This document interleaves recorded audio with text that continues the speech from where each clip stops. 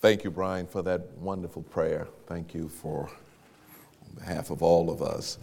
Good morning, Village. Oh, that's pretty good response for losing an hour. That's pretty good. That's pretty good. Before I read the scripture, I want to just have a personal word of thanks and appreciation for allowing me to be back here in a place that I love dearly, the Village. This place has a lot of memories for me, and I'm especially happy. Dee and I have been looking forward to this for a while. My wife is with me, Dee, and Kathy, I want to welcome you as well. Kathy Leitner is my good friend who has come out this morning to be with us as well. And I am just delighted to share this second Sunday of Lent with you. And I would have gotten here with the children's sermon, but I wasn't sure I could get back up. So that's why I didn't step down here. But anyway, it is a delight to be here with you today. Let me read the scripture for you today. It's taken from Paul's letter to the Romans, and it comes from the 5th chapter, verses 6 through 8. And this is what you'll find there. You see, at just the right time, when we were still powerless, Christ died for the ungodly. Very rarely will anyone die for a righteous man, though for a good man someone might possibly dare to die. But God demonstrates his own love for us in this: while we were still sinners, Christ died for us. The word of God for the people of God. Thanks be to God. Let us pray. Must Jesus bear the cross alone and all the world go free? No, there's a cross for everyone, and there's a cross for me. The consecrated cross I'll bear till death shall set me free, and then go home my crown to wear, for there's a crown for me. Amen. It's hard to believe, but it was in 1990, 30 years ago, that a man by the name of Tim Berners-Lee introduced the World Wide Web to the general public, better known today as the internet. 30 years this year. And without a doubt, it has changed the way that we live. Anything you want to know about any subject is just a few clicks away on your computer and keyboard. And needless to say, we have become so dependent upon it that it's even hard to imagine what life would be like, what our society would be like without it. But there are some here today who know that before the internet, there was a time that the only way that you could get information on any given subject, and the only place to get it, was the library. The library. Now, some of you may not remember that word library, but it was where books were kept on the shelf. And they were all organized in a neatly arranged place for you to find information on any subject. As a matter of fact, a man by the name of Melville Dewey went through a lot of pain to invent the Dewey Decimal System, which anybody under 25 had never heard of.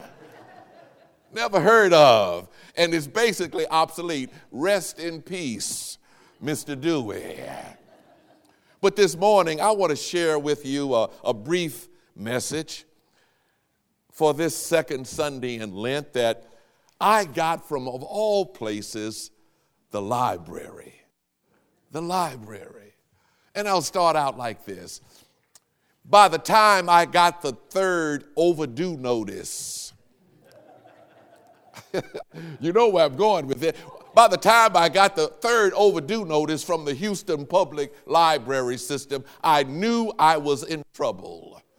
You see, some 6 weeks earlier, I had checked out several books, 8 books as a matter of fact, for a presentation at the church where I was pastoring there in the early 90s. And this wonderful woman by the name of Naomi Shaw invited me to give a lecture, Pastor Elaine, on the role that the Methodist Church played in the early education of America. You know, one of those subjects you just sit on the side of your bed in the morning and you're thinking to yourself, why hasn't someone called me to do a lecture on the role that the Methodist Church played in the, oh, you get it.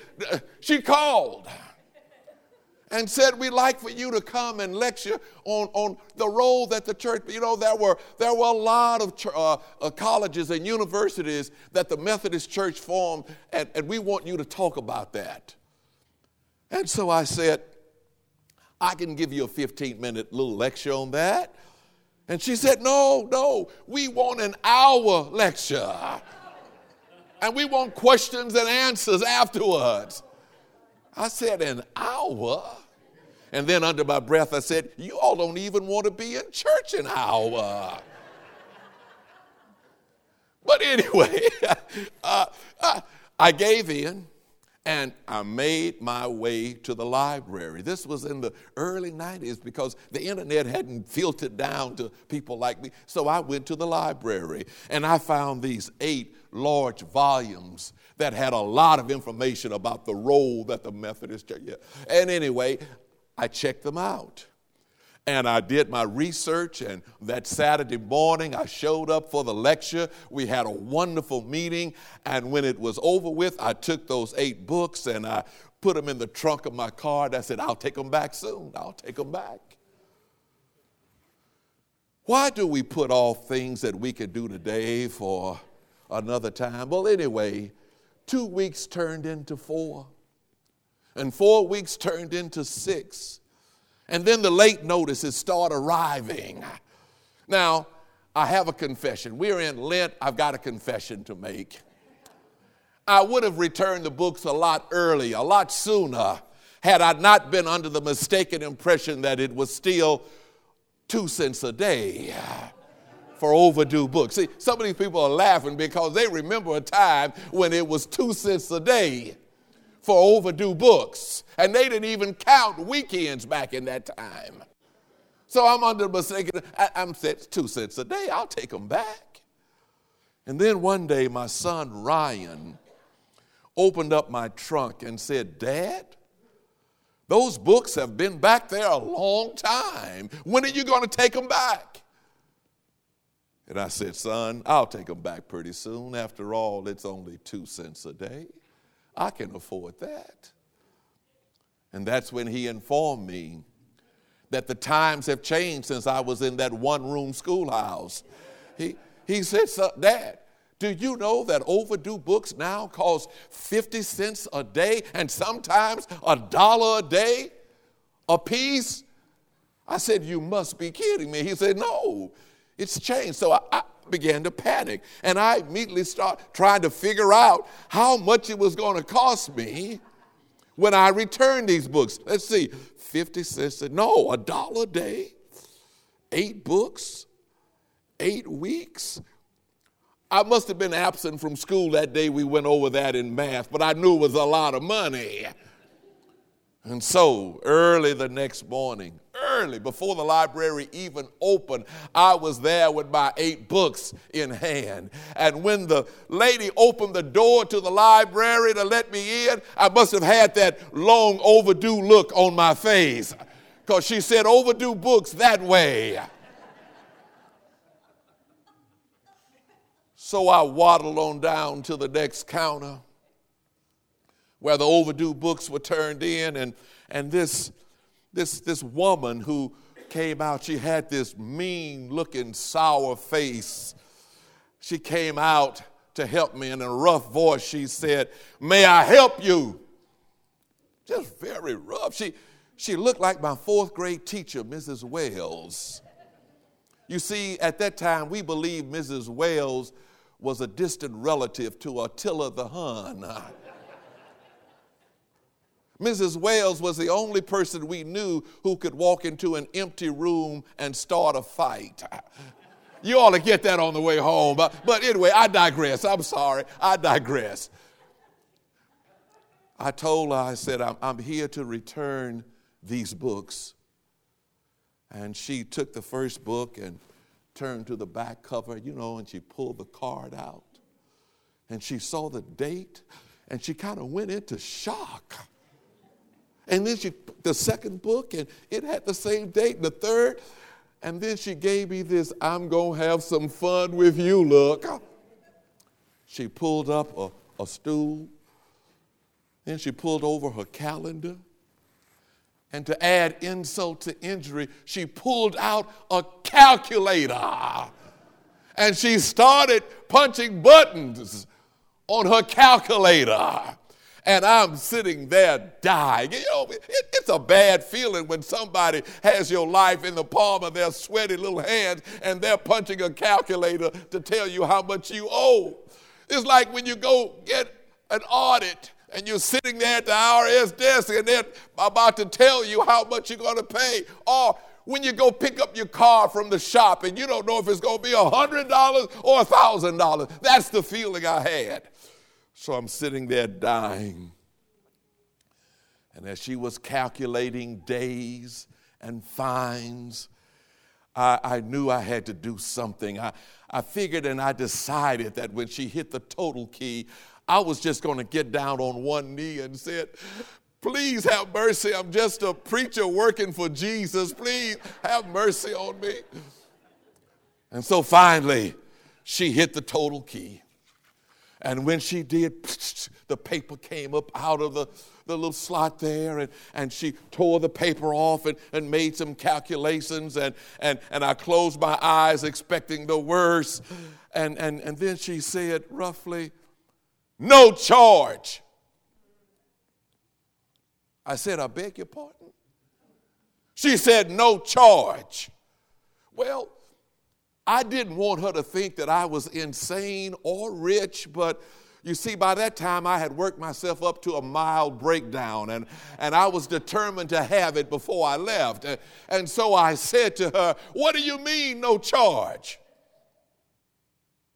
And she said, sir, of all the days that you brought in these library books, you brought them in during our amnesty period. I said, amnesty period? What is that?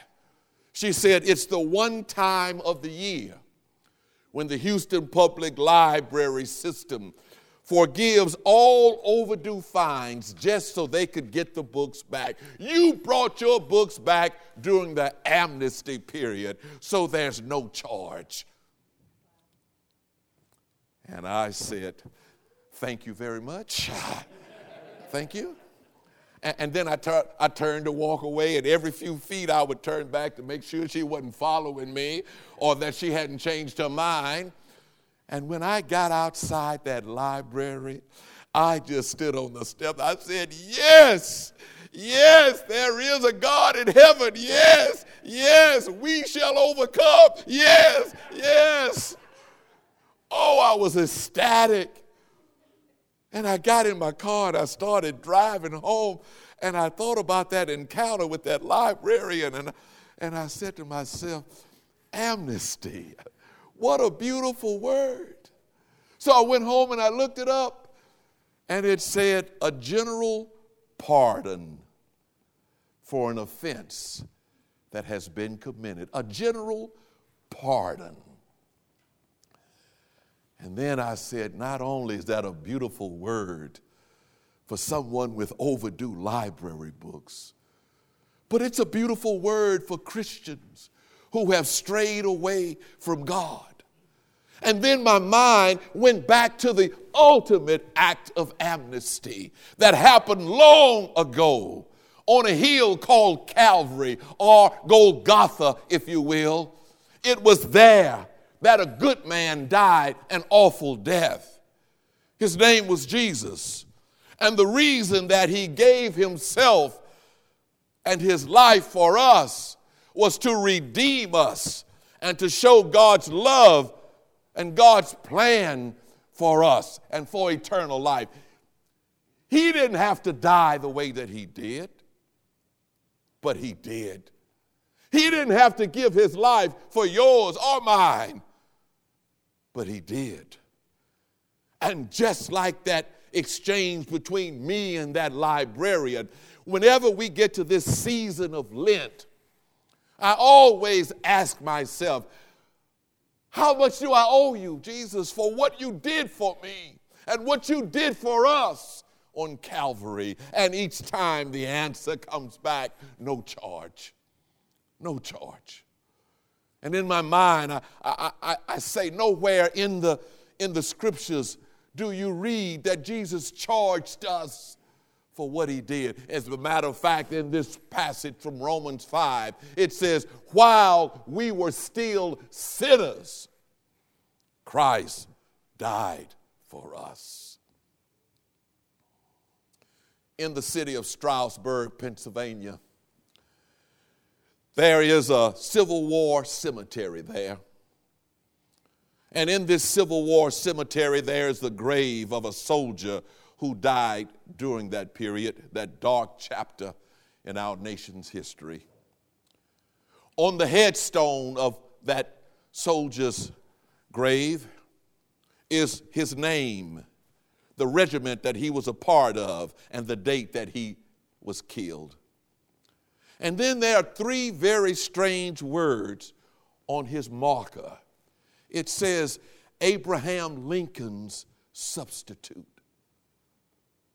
Why would Abraham Lincoln's name be on this soldier's tombstone? But if you were to ask the forest ranger or the park ranger, why is Abraham Lincoln's name on that tombstone, you would find out that it was Lincoln's attempt to honor all the brave soldiers who died during the Civil War. And so he had one soldier selected at random by the Secretary of War to symbolize, to stand for all the thousands of soldiers who died for Lincoln and for the nation. And so on that marker, it has Abraham Lincoln's substitute. Oh, my dear friends, when I gaze upon that cross, when I look upon that tree, I know that my name should be up there. I know that your names should be up there. But instead, there is the name of the one who died in our place, who bore our sins upon that tree, and he becomes our substitute, reminding us that our lives have already been bought and paid for. And if we believe, as John's gospel says, whosoever believes shall have eternal life. There is no charge for what he did. Oh, there's this wonderful story of a traveler who was in Australia, who was headed out west to the outback of Australia. And this was in the days of trains going out to the outback. And he found himself on this train, and what he did not know was the train went only as far as a little town called Calvary. True story. Calvary was the switching station. And everybody had to switch trains when they got to this little town. And so he was confused, and he went to the conductor and he said, "Sir, I'm going beyond this next little town. What do I do?" And the conductor looked at him, and knowing that he had heard this same question many times before, he said to the traveler, "Sir, everybody gets off at Calvary. Everybody gets off at Calvary." And indeed, everybody does. For it was on Calvary that the greatest act of human sacrifice was made on our behalf. And when I try to sum up in words what actually happened and what took place there, the closest that I can come to it is one of my favorite hymns. You can tell by now I'm into hymns, and one of the hymns that I love that sums up what happens is a hymn called "O Sacred Head Now Wounded." There's a verse in that song that says, what language shall I borrow to thank thee, dearest friend, for this thy dying sorrow, thy pity without end? Oh, make me thine forever, and should my fainting be, Lord, may I never outlive my love for thee. And this is my message to you this morning, Village. From the experience of that library, I've discovered that most of us, if not all of us, have long overdue sins that we have carried with us far too long. There are some here this very morning that are delinquent in the promises that you've made to God that you haven't kept. We have an outstanding balance when it comes to acknowledging our faults and failures and our weaknesses.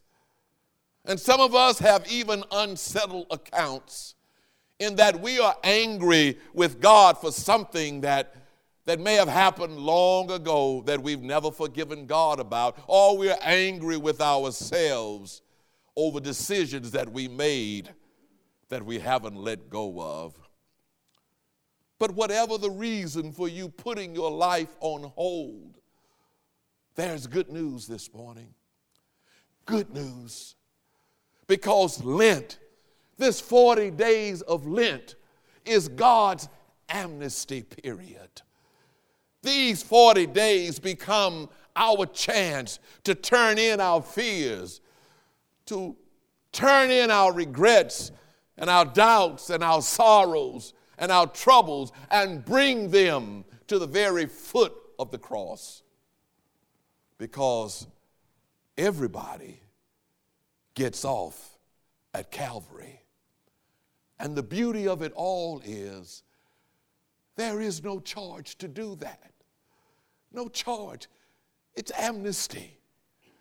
And beginning this Ash Wednesday a few days ago, these days of self-examination and prayer and repentance, God is asking us to turn all that stuff that we have inside of us that prevents us from having a meaningful and happy life that He intended for us. And once you do, I can tell you, you'll feel much better about your life and your relationship with God. So, for Christ's sake, don't let this Lenten season pass like all the others with nothing having changed.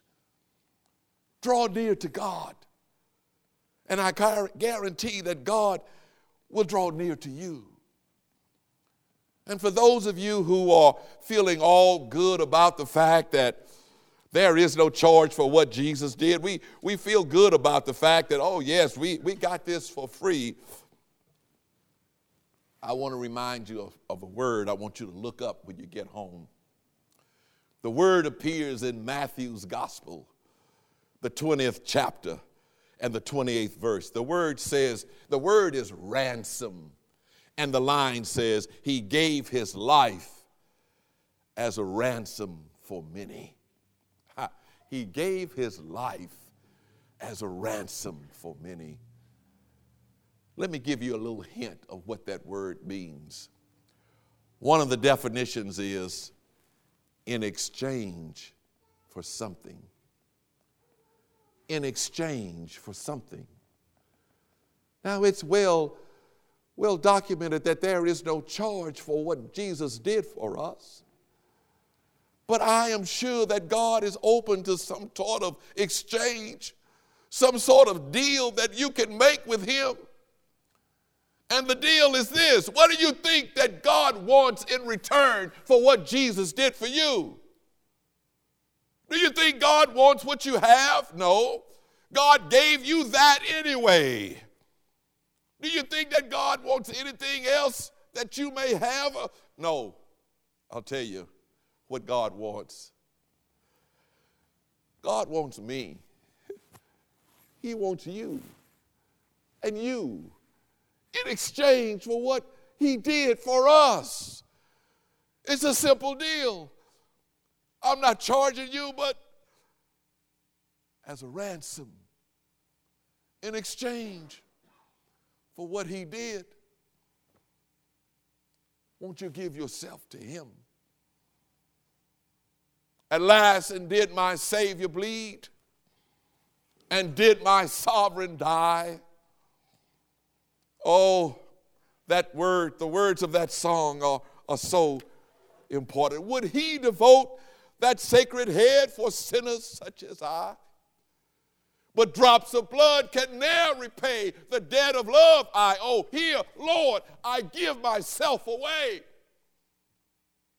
'Tis all that I can do. At the cross where I first saw the light and the burden of my heart rolled away. It was there, by faith, I received my sight. And now, I am happy all the day. No charge. God's amnesty is open to you. In the name of the Father, the Son, and the Holy Spirit.